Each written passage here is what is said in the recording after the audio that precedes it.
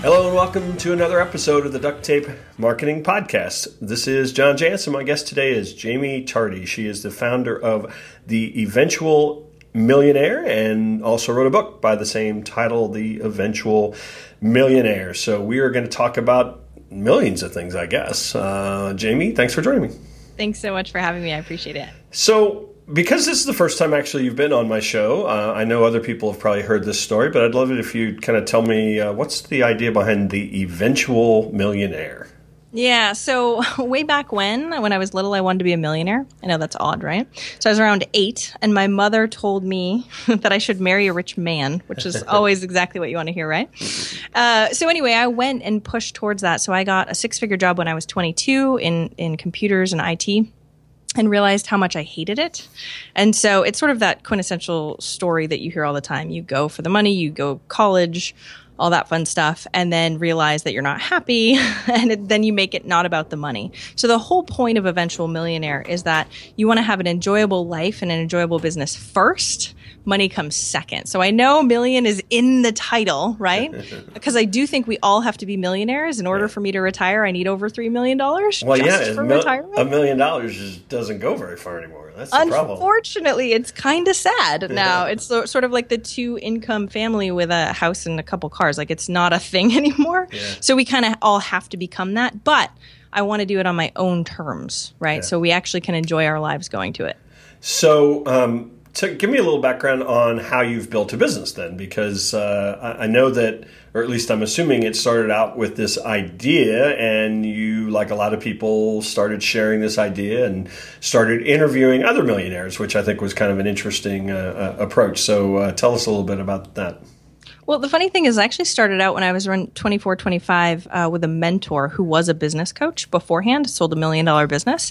So I worked with him for almost 3 years before I ever went out on my own. And the only reason why I went out on my own was because I lived in the middle of nowhere in Maine, and it's actually the 49th worst state in the U.S. for business in general, which is great to be a business coach in. But I had this degree in IT. I was such a huge geek that it just sort of made sense. So I started Eventual Millionaire just because I thought it would be fun to learn how to blog. It had nothing to do with my business at the very beginning, to tell you the truth. Yeah. And then after a while, I was like, hey, I might be onto something. I actually blogged for 6 months, and then CNN found me, right? And I was on CNN and Yahoo's homepage and Kiplinger's Personal Finance. And it just sort of went from there, which is amazing. I was actually going to give up my blog beforehand because I thought it wasn't doing anything. Yeah, so about what year was that? That was 2010. Yeah. Okay.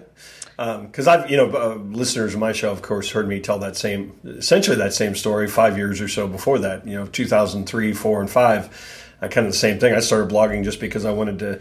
I knew that this online thing was gonna be something, and I knew the way to get content out there was to start. Before we used the term inbound marketing, that's what I was doing, and I had in about an 18-month period had every who's who journalist, publication that you could name, their editor said, go out and find me one of those blogger people. And so I showed up in places like the New York Times and Wall Street Journal. And I think a lot of it had to do with the name was clever enough that it got people's attention. But it really was kind of a right place, right time.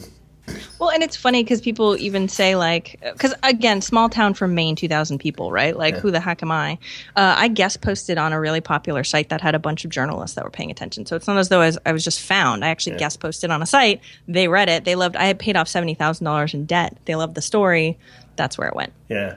So one of the things that you do currently is you do have some pretty interesting guests on, and I imagine you don't have them submit a tax return or anything, but the idea is that these are millionaire businesses, right? Yes, I actually go by net worth. So it's not, to me, it's not just about $1 million in business. You can have a negative profit. Yeah, that's right. And ask a lot of construction companies that do millions and millions of dollars. I used to coach a lot of construction companies, so I totally know that. So tell me a little bit about the approach to those interviews, and how you find, because you have some people on your show that I recognize their names and other people would recognize their names, but obviously you have a lot of people that are just out there doing it and maybe nobody's heard of them, but they have a great story. So how do you go about finding some of those folks?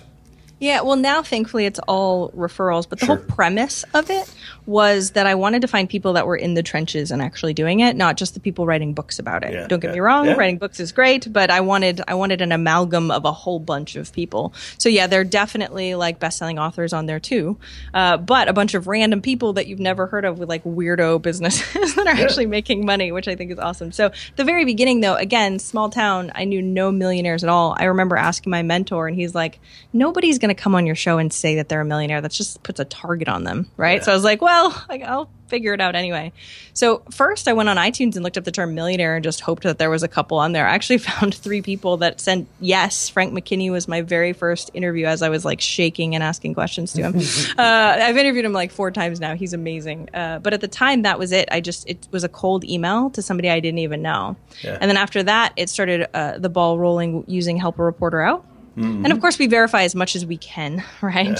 To make sure that they do have a net worth of over $1 million. But in general, that was the very beginning. I thought it was going to be a monthly podcast, to tell you the truth, because I didn't think I was going to know that many people. Now it's insane. I meet anyone, they're like, oh, I know a couple of millionaires. Let me introduce you. It's like the best networking tactic in the world. That's great. So I'll put you on the spot. What's been your favorite interview?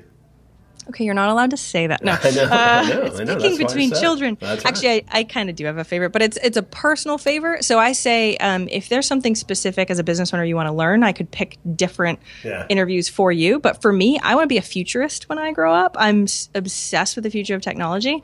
And so a guy that's actually on my board of mentors, his name is Nicholas Webb. He's a futurist. And so he was my favorite. This episode of the Duct Tape Marketing Podcast is brought to you by my friends at FreshBooks. I have loved this tool for a really long time. It is super intuitive, makes creating, sending invoices really simple.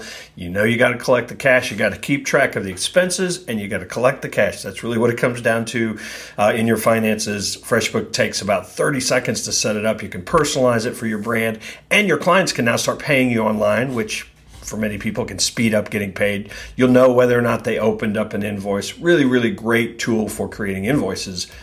But it does a heck of a lot more. Obviously, that's one of the key features, but you can also track your expenses and put them into categories so that all of a sudden the bookkeeping and accounting stuff gets a lot easier. Of course, there's a mobile app.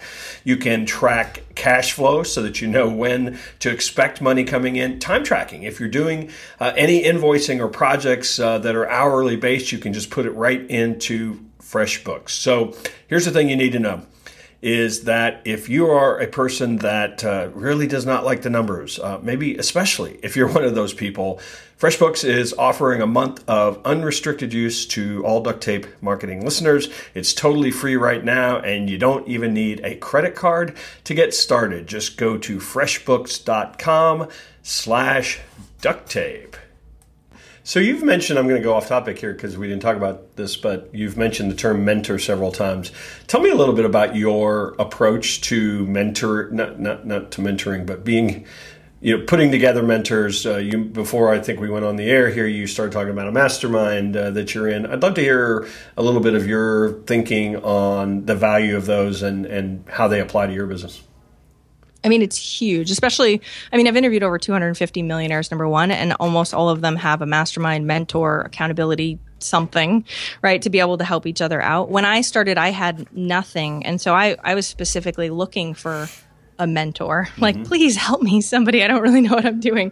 But I wanted somebody that I didn't just pay. I wanted somebody who has invested in me also, right? So don't get me wrong. I love coaches. I am a coach. Yeah. But I also think that having a mentor where somebody that you don't necessarily even have to pay, but that's in it for giving back is huge. So I talk a lot about finding them. Like I said, I found one middle of nowhere in Maine. Now I've had so many. I'm just extremely lucky that I interview millionaires, right? And many of them want to help, that I had to form a board of mentors because I was getting too much advice from too many millionaires. How horrible, right? How horrible is that?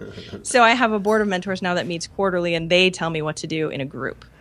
And tell me a little bit about, and maybe you ever are in multiple, tell me a little bit about your approach to masterminding. Yeah, so masterminds, I started my one, actually your audience members might know Pat Flynn. I started one with him back, it was almost 6 years ago that it's been running. I just had my call right before this interview. And I did that because I made a list of my 5 closest friends. You've probably heard that before. Make a list of your 5 closest friends and see if that's where you are. Well, I actually wrote their names down. You have to burn it afterwards so they don't like see the list of your friends. But I did that and I realized that they weren't where I wanted to be. Now, again, living in the middle of nowhere, I didn't really have access to a lot of people that were where I wanted to be. So I created this online mastermind group. So we meet weekly and we have for 6 years. And I randomly found people. I didn't know Pat at all. Actually emailed him. He said no at first. And then I emailed him again once we had some more people in the group. And he ended up saying yes. And he's been in it for 6 years. So I have that mastermind group. I've had a couple others. One lasted 2 years. Another one just started up with some amazing people that you heard about too. So it's insane the power of a mastermind to me, because getting the collective, and it's very Napoleon Hill, Think and Grow Rich. It's kind of funny how it happened, because even before I started Eventual Millionaire, he talked about mastermind groups. So I formed a mastermind group. Now I've been called Napoleon Hill, right? I've only got to 250 millionaire interviews. He has 500, so I have a little ways to go. But I've followed his path just in general anyway, to surround yourself with people that really level you up. And it's insane what it's done. Yeah. So one of the things that I had, you had promoted a webinar that you were doing, and I think you've probably already done it. I missed it.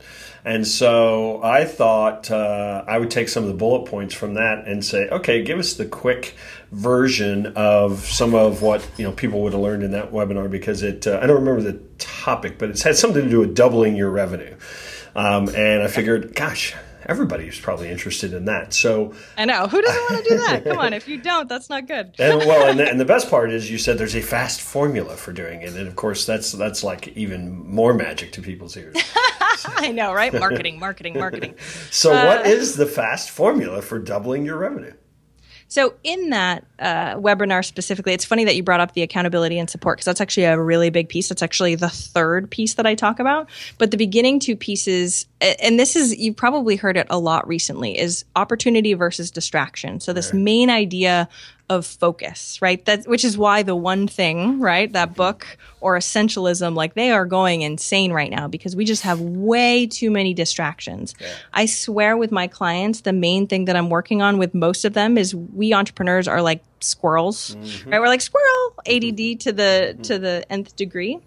So being able to really pay attention to the core focus of what that one goal is. Even with my clients, I don't let them pick a different goal until they convince me that they need to change their goal, right? Because we are in this right now society of people that are like quick, want everything right the second. I mean, even just in your explanation, how do we do this? Right. The best way that millionaires know is to focus on one thing until they are amazing at it or achieve it, right? Before you end up switching. Because when we get distracted, that's when we don't see the results that we want to see. So that's the first piece. Well, and I think just from a marketing standpoint, I've been doing this a really long time, and I think when I started, maybe there were 6, if you pushed it, 8 places that you could market your business, 8 channels maybe.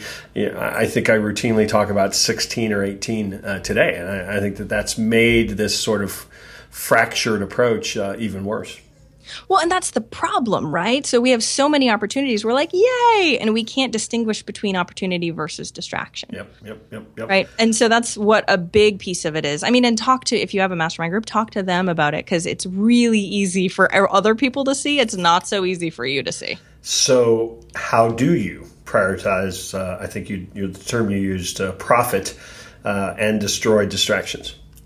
So one of the biggest things is you need to have that main goal. Yeah. So once you pick one goal that makes all the rest of them come true, then you solely focus on that, right? And the way that we figure out what that is to really start thinking about your vision, right? And then go back. I usually do like a 5-year out one-ish. But that one's so broad, and it should be broad because heck, who knows exactly where we want to be, right? But then I dial it back to a year and then 3 months, because I think the thing is that we really only know the next 3 months. No matter if anyone says like I have the next 5 years planned out, things change constantly, especially in marketing. It's ridiculous, unfortunately. That's why we all have jobs, right?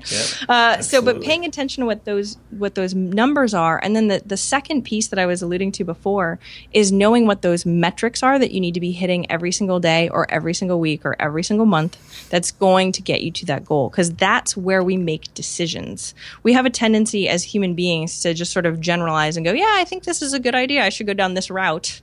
Yeah. But if you don't know what the numbers actually tell you, then we can't make the best decisions.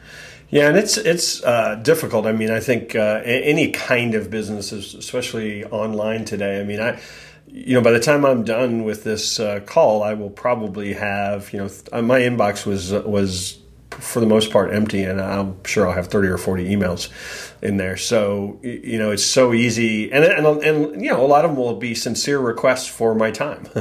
And so it really gets tough. And I think I know that I've seen you preach, and certainly Pat I know preaches. I'm going to have Pat Flynn listeners will be on in a future episode to talk about his new book. But you really have to almost get psycho about your time, don't you? Heck yeah, I'm a mom of 2 children. So yeah, exactly. I pick them up at 3:00 every day. There's only so much time in the day, but millionaires only have so much time too.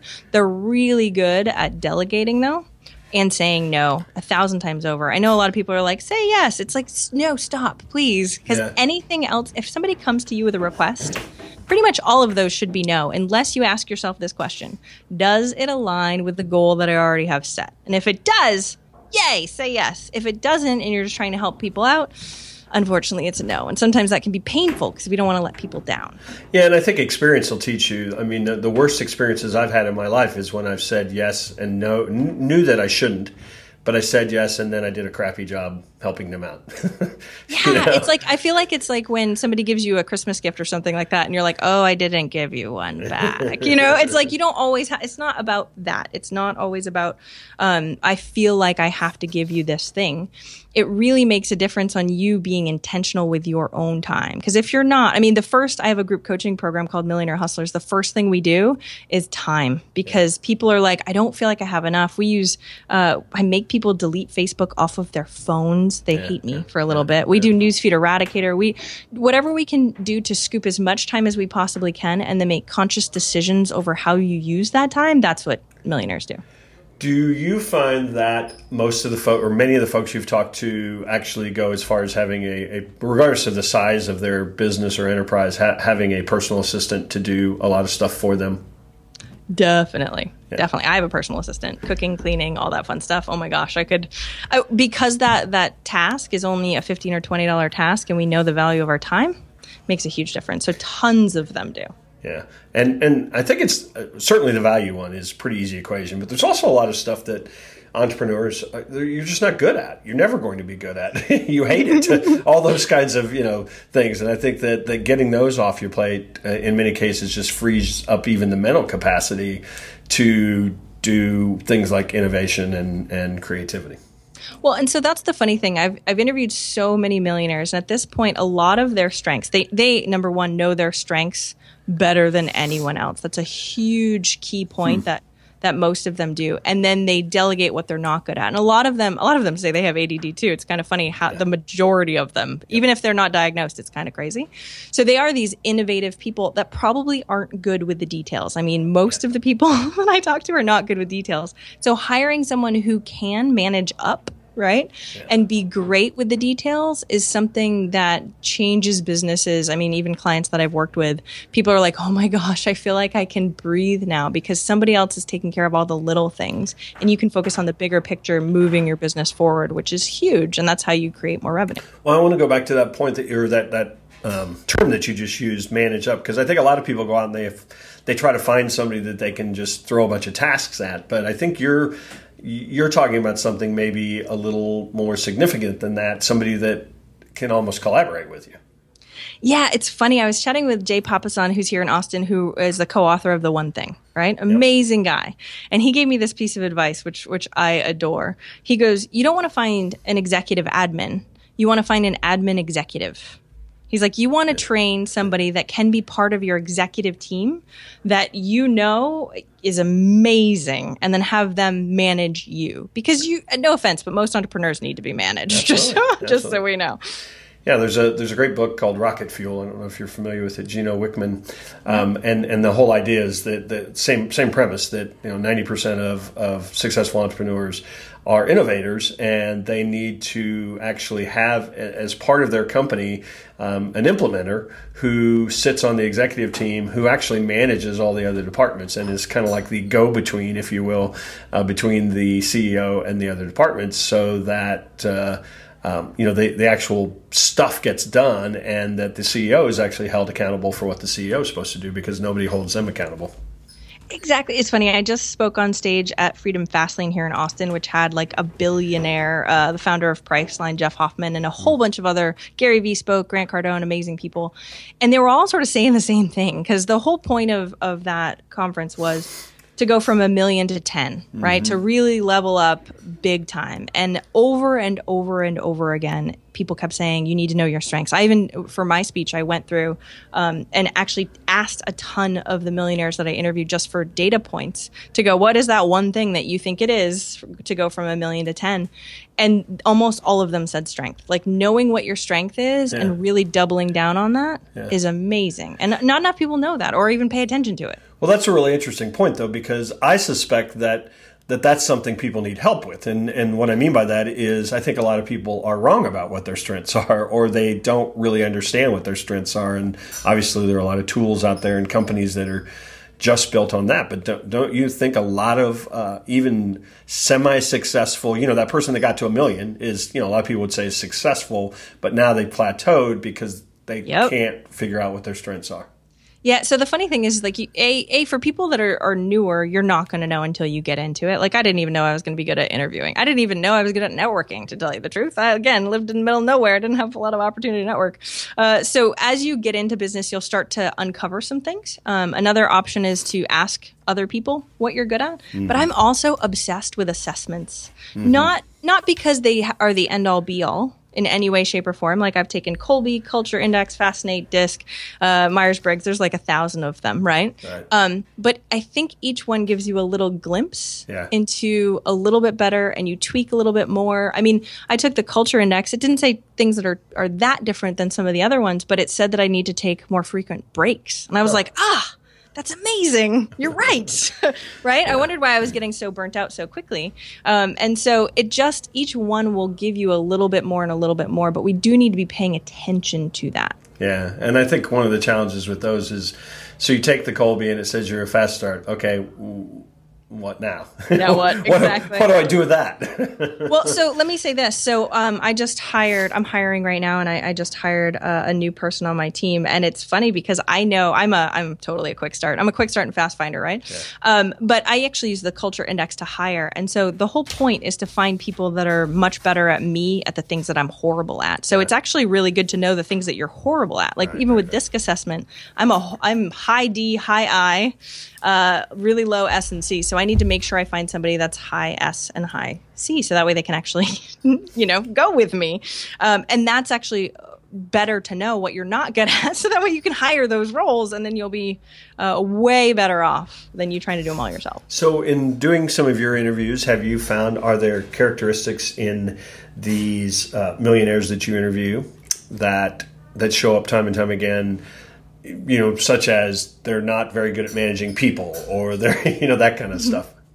Yeah, there's a lot of traits, right? So I remember after 10 interviews in, I was like, wow, they all kind of sound the same. Yeah, not that they sound the same, but some of the things that come up often are that they're willing to take risks, and not like they're not risky. I wouldn't call them risky. They take calculated risks, very specific, with usually contingency plans. Just so we know. And part of that probably is teamed with the fact that they have a tremendous amount of confidence in their ability to pull something off.